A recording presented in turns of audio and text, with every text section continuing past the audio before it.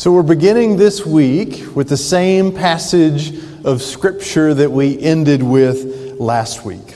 No one can serve two masters. Either you will hate the one and love the other, or be devoted to one and despise the other. You cannot serve both God and mammon, or money. Now, acknowledging the link between last week's passage and this week's passage is important because it shows that these parables are part of a larger arc.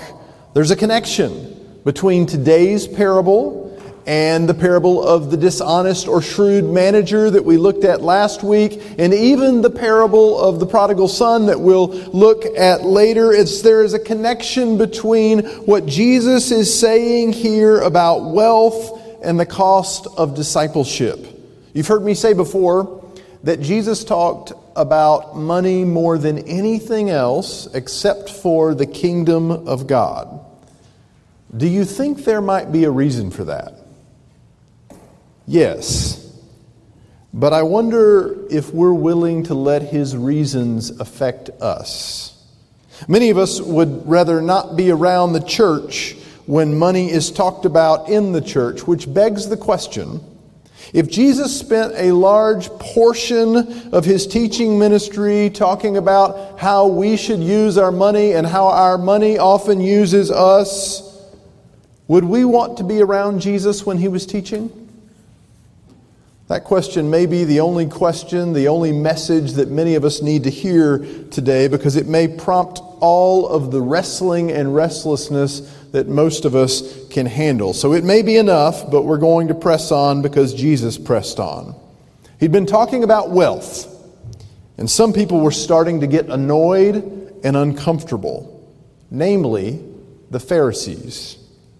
Notice what happened after Jesus concluded this series of parables with His words about no one being able to serve both God and money. Luke says the Pharisees sneered. The Pharisees mocked Him. The Pharisees started making fun of Him. Look at the passage. The Pharisees who loved money heard all of this and were sneering at Jesus. And He said to them, "You are the ones who justify yourselves in the eyes of others, but God knows your hearts. What people value highly is detestable in God's sight. The law and the prophets were proclaimed until John. Since that time, the good news of the kingdom of God is preached, and everyone is forcing their way into it. It's easier for heaven and earth to disappear than for the least stroke of a pen to drop out of the law." And all of this is important because this both prompted the parable and gives us a key to help unlock the meaning of the parable as well. See, the reason they were sneering was because of what they believed about God and money. They had a theology about God and money that Luke has already spent a good portion of this gospel trying to dismantle. And the theology was this: if you have, you are blessed. If you do not have, you are cursed. If you have, you are blessed. And if you do not have money or wealth, then you are cursed. And this is a theology that not only ran rampant in those days, it still runs rampant in these days. That if we have, we are #blessed. If we do not have, then we're not. And let's be clear about this. Don't miss this. This is a theology that can be supported and backed up by Scripture. But it is not a biblical theology. This is a theology that can be supported and backed up by Scripture, but it is not a biblical theology. And I hope that makes sense, because this is very important. Because there are many theologies out there, many ideas about God and how God works that can be backed up with Scripture, can be backed up with many Scriptures or several Scriptures. We can back up almost anything with Scripture, right? If we try. Slavery has been backed up by Scripture. Racial cleansing has been backed up by Scripture. White supremacy has been backed up by Scripture. There are lots of things that can be backed up by Scripture, but then when considered in the whole light of Scripture, are not biblical. And this is not something that I'm laying out to sort of set myself up to say that everything comes out of my mouth is biblical. I know it's not. I'm quite certain it's not. In fact, what I've become more and more certain of over time, only more certain of, is that there's still a good bit more that I have to learn. And that's true for all of us. There are things that we all will continue to have to learn and not get right, and won't know if we were right or not until we see God face to face. It's true for us just as it is true that just because you hear something that is backed up with Scripture does not mean it is biblical. And that seems to be the case with what these Pharisees believe about money. At the beginning of Luke's Gospel, Jesus' mother, Mary, proclaimed this: God has filled the hungry with good things, but has sent the rich away empty. Then at the beginning of Jesus' ministry, he unrolled the Isaiah scroll and proclaimed that he had been sent to preach good news to the poor, freedom to the prisoners, and recovery of sight for the blind, to set the oppressed free. And then throughout Luke's Gospel, Jesus proceeds to do exactly that. In other words, the notion that wealth is a sign that someone is blessed because of their righteousness and poverty is a sign that someone is cursed because of their depravity is something that Jesus is intensely trying to flip on its head. That's exactly what he's doing with this parable. Notice how Jesus characterizes the two characters in the parable. There was a rich man clothed in fine purple linen, which means he was really, really rich. Purple was an incredibly expensive dye only for the wealthy to wear. And Jesus says the rich man lived in luxury every single day of his life behind the gate of his gated community. And according to the theology of prosperity, get this, the rich man was to be revered and respected because he was obviously blessed by God. Then, just outside of the city gate, there was a poor man, actually the community gate where the house was, there was a poor man named Lazarus. And we should note right here that this is the only time in all the parables of Jesus that anyone is given a proper name. That's significant. That's significant here because normally the poor are nameless.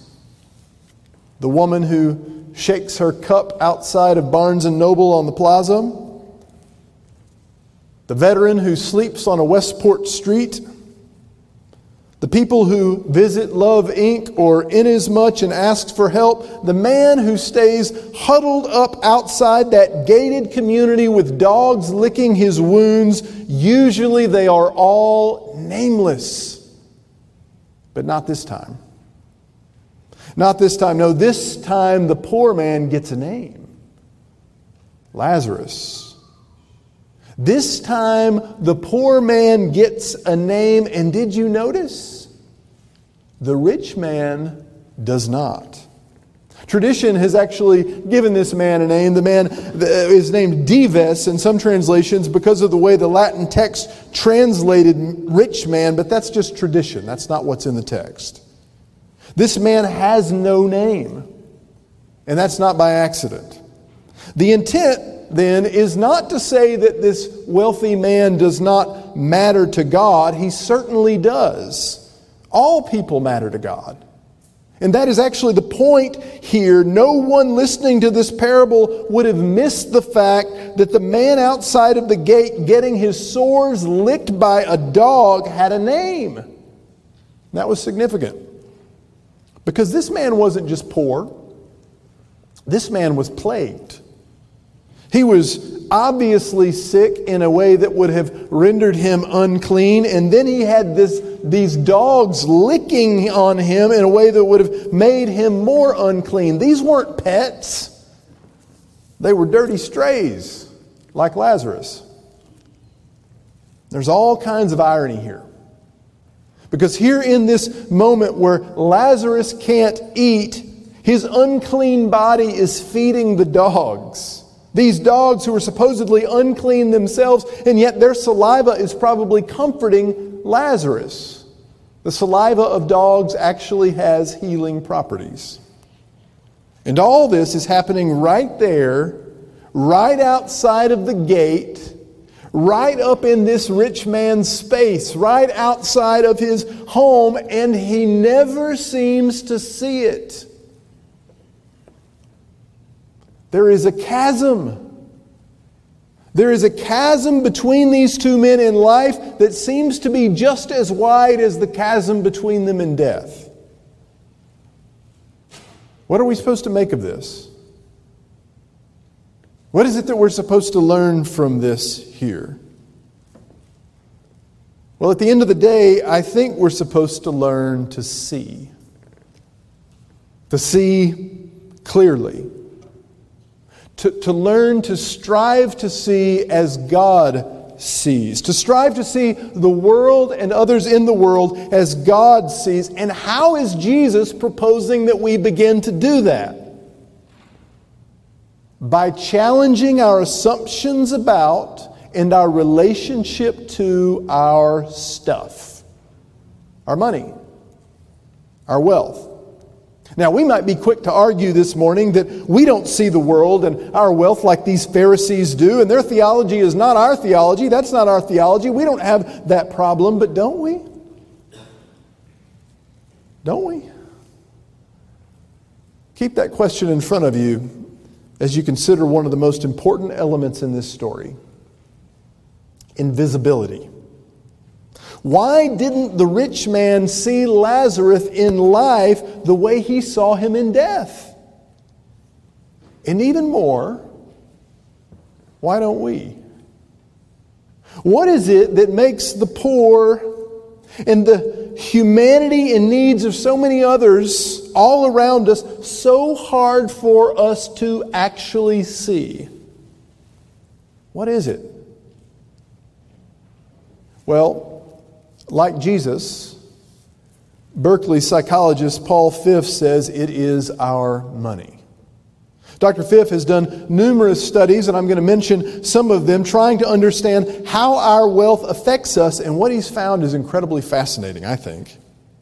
You've probably heard of one of the experiments he concocted to see if people with more money were driving less crazy or more crazy than people with less money. I mean, how do you do that? Well, he positioned coders at a number of intersections in California to see if rich drivers, or people driving Bentleys and Mercedes or vehicles like that, were more or less likely to obey traffic laws than people who seemed to be poor.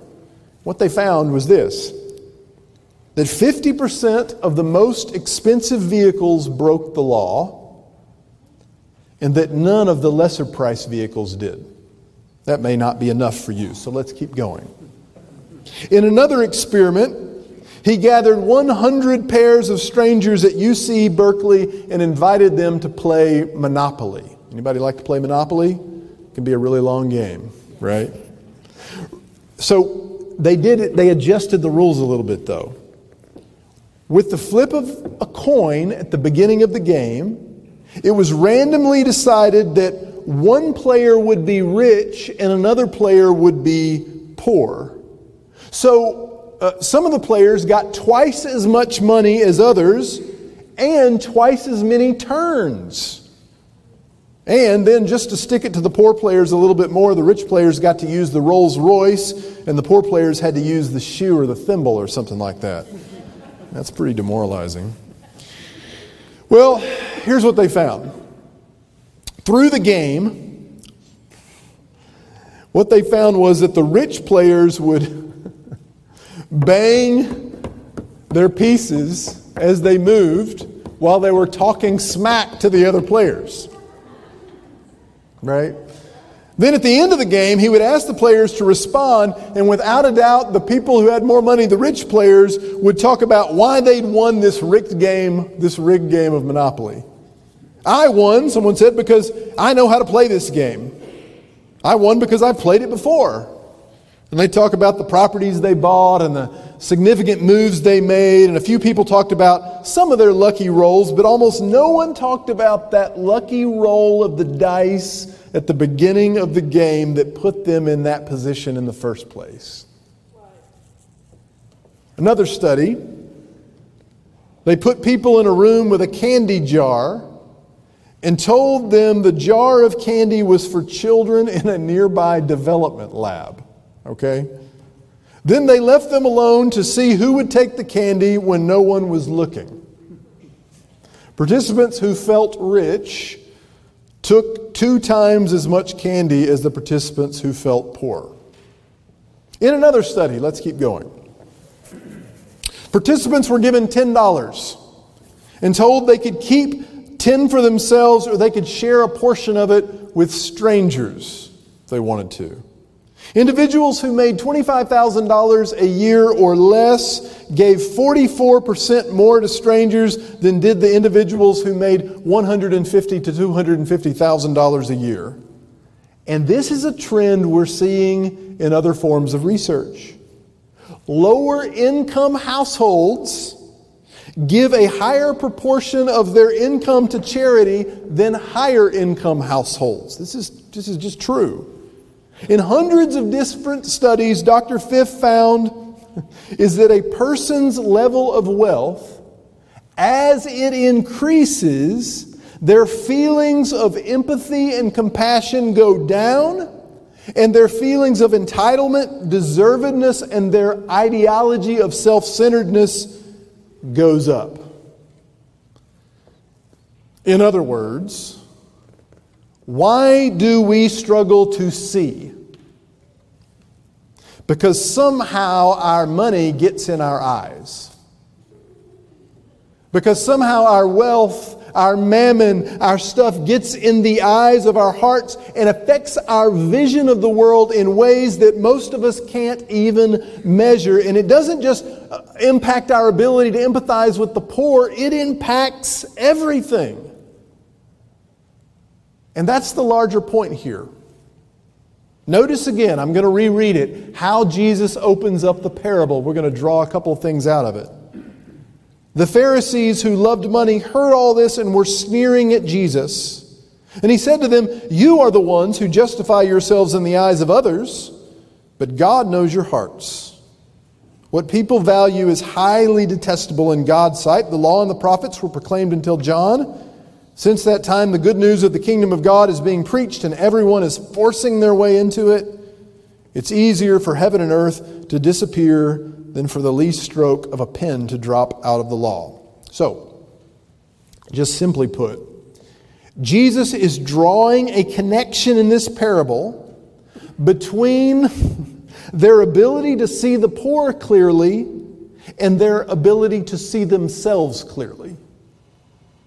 Jesus is drawing a connection in this parable between their ability to see the poor clearly and their ability to see God and God's law and God's prophets clearly. Or to put it another way, if you are not seeing the poor as they are,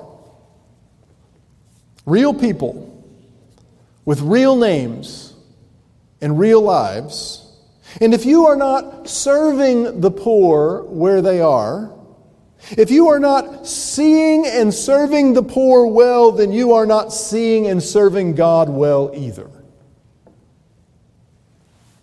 And all of this, your relationship with the poor and with God, is being affected by your relationship with your mammon, your stuff. Paul Fiff conducted another experiment that I found quite interesting. Maybe you will too. It was related to the experiment that he conducted to see who would help a stranger in need. In this experiment, before he did the whole thing, he showed everyone in the room a brief video on child poverty. And then he proceeded to see who would help the strangers. And after watching the video, the rich persons in the room were just as interested in helping a stranger as someone who was poor, suggesting that we are all malleable.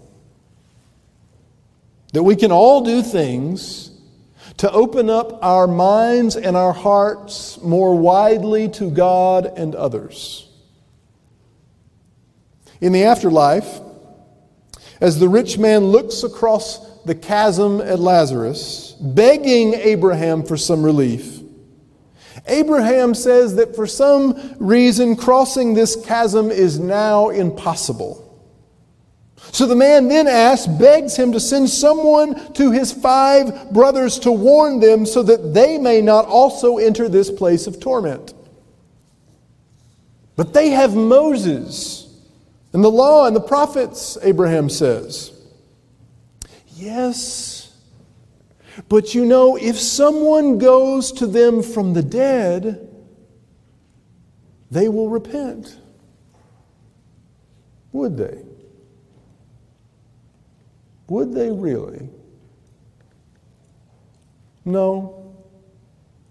Abraham seemed to think, even if someone rose from the dead, they still wouldn't learn to see. Which is interesting. It makes me wonder, will we?